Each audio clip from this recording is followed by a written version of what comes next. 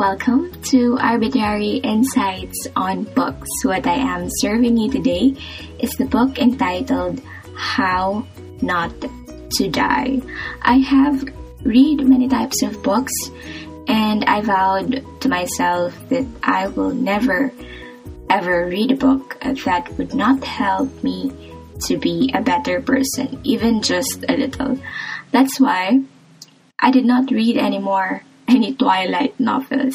Kidding, I might be heard by a Stephanie Meyer's fan out there, especially that they are all going gaga on the release of the sequel this year, which is Midnight Sun. Yes, you heard the title right. Makes me not really to read it. This time, we are going to book talk about diet and nutrition. How Not to Die is a book written by Dr. Greger with Gene Stone. This book is popular because it would not have reached me, of course, if it is not. The reason why I was motivated to read this book, even without reading any book reviews, was the title. I don't want to die yet, so why not invest a little time to read a book on not dying? See the power of titles in book. What will you pick? A book entitled Midnight Sun or entitled How Not to Die? Of course, I'll pick the latter any time of the day, despite how it seems too much because we are all going to die. It still has a point. Majority of us don't want to die, and we don't want our loved ones to die. So reading about delaying death perhaps is a good choice. Okay, so we move on to the quick technical book details. The book is nonfiction, copyright 2015, very few illustrations. Pages are more than 2,000, but a page turner otherwise. So don't fret on the volume. It is also divided into two parts. Part 1 for me is all about the data, statistics, the convincing power of the author, the research of hundreds of study into few pages. Part 2 is the establishment of connection with the writer, Dr. Greger. The summary also of the first part. The moral of the book is simple. Eat whole food and plant-based. Avoid meat. Basically, just have a healthy lifestyle and you will eliminate some percentages or chances of getting a disease and lesser chances of dying from that disease. I know I might be overreacting, but this book made me a better eater. Not a better person, but a better eater. Maybe it's only while reading the details which are still fresh in my head, or it could be that I have changed. While I was reading this book, I said I will experiment on myself. I said that I will give myself a week of eating only plant-based food. And you know what? I am on my 3rd day, so hooray! My problem is that I don't have much options these days because it's hard to go out and visit the market, so I rely on what I have in my surroundings. I do not explicitly voice out my experiment with the persons I am living with, as judgments might cloud or might affect my self-experiment. Okay, so my 2 cents in reading this book is that it is too American-based. The audience are the American population, and I feel sorry for them because majority of them have a sad diet, like SAD diet. So for those who want to read this, who are non-American or not living in America, you might not be able to relate on some research about food because the population were Americans. But still, we consume the same edible ones, and maybe we only have different names for them that we do not know. And we'll never know because there are no pictures in the book. So for those visual learners, it's hard to imagine what a cilantro look like. It will be very helpful to have pictures because I might not know the name, but I may be familiar with the plant. Of course, you'll say, but there's Google. Sorry to say, but not everyone has unlimited internet connection. And while I was reading this, I didn't have internet connection, so I cannot Google the words or the plants that I do not know. End of story.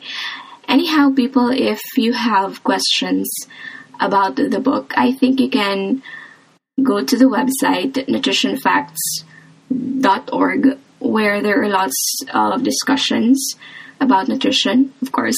And the website is run by the same author and his team.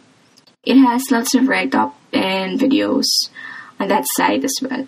The benefit of reading the book over small snippets of information in the internet is that it will make you digest the information more because of the constant repetition and emphasis.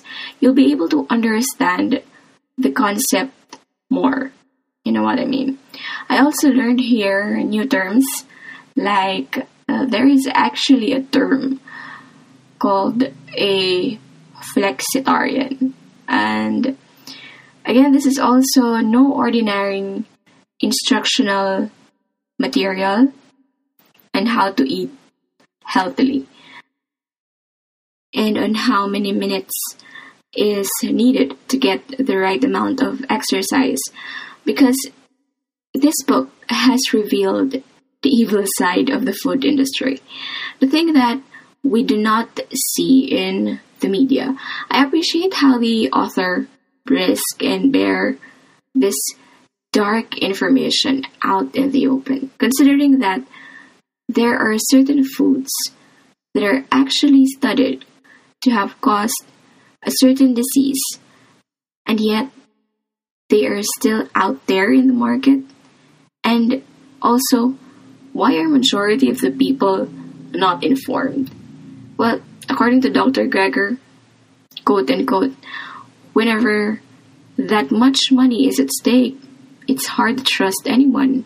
So as always, stick to the science.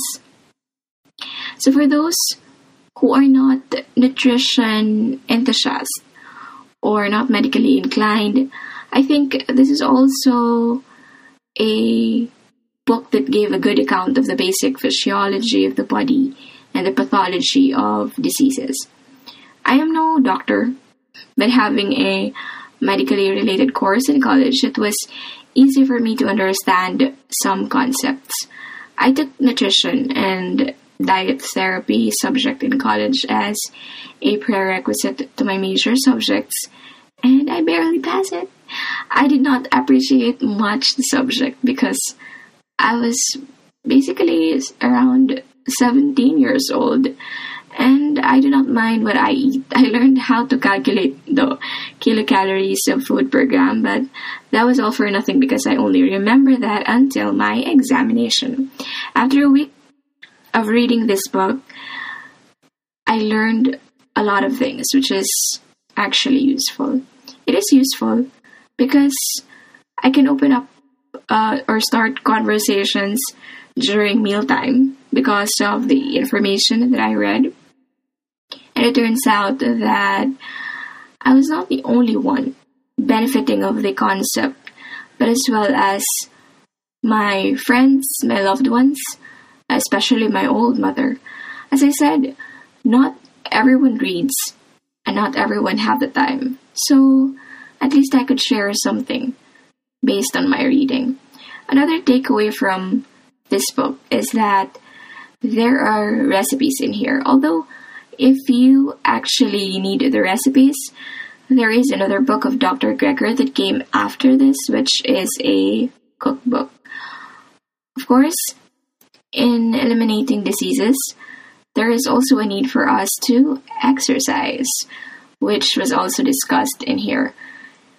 Yet, no matter how much we try eating healthily, do exercise, and educating ourselves over and over about all the diseases in the world, we're all gonna die, right? The thing is, I read this book because there are days when I self-diagnose sometimes or assume that I have an illness that I just don't know.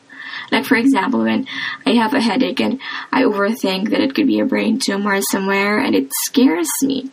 I don't want to die with a preventable disease. I am still young. I don't want to have healthy kids of my own. I would also to be able to see the next generation.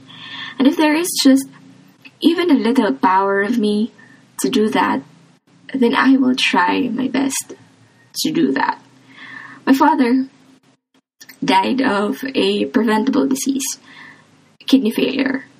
It was attributed to the medications that he was taking to cure or to alleviate the pain on his gouty arthritis.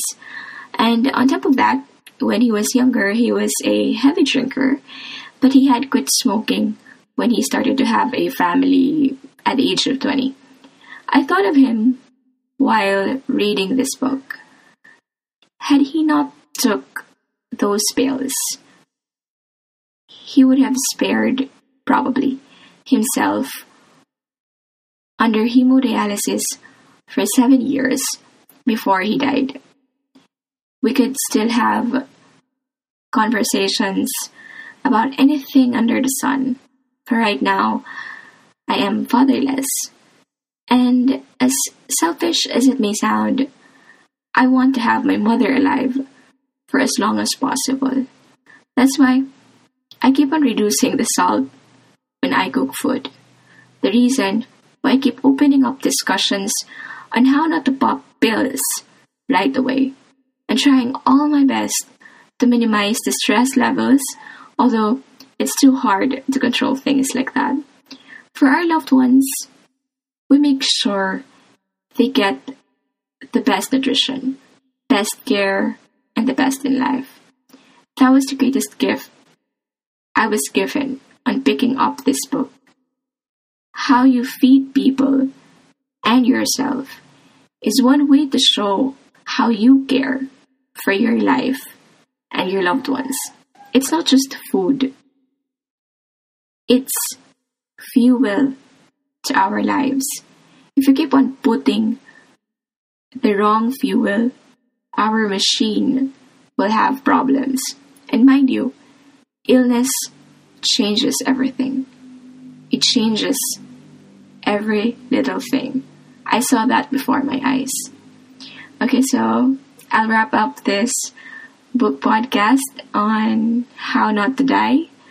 And let's all eat well and read well. Happy reading.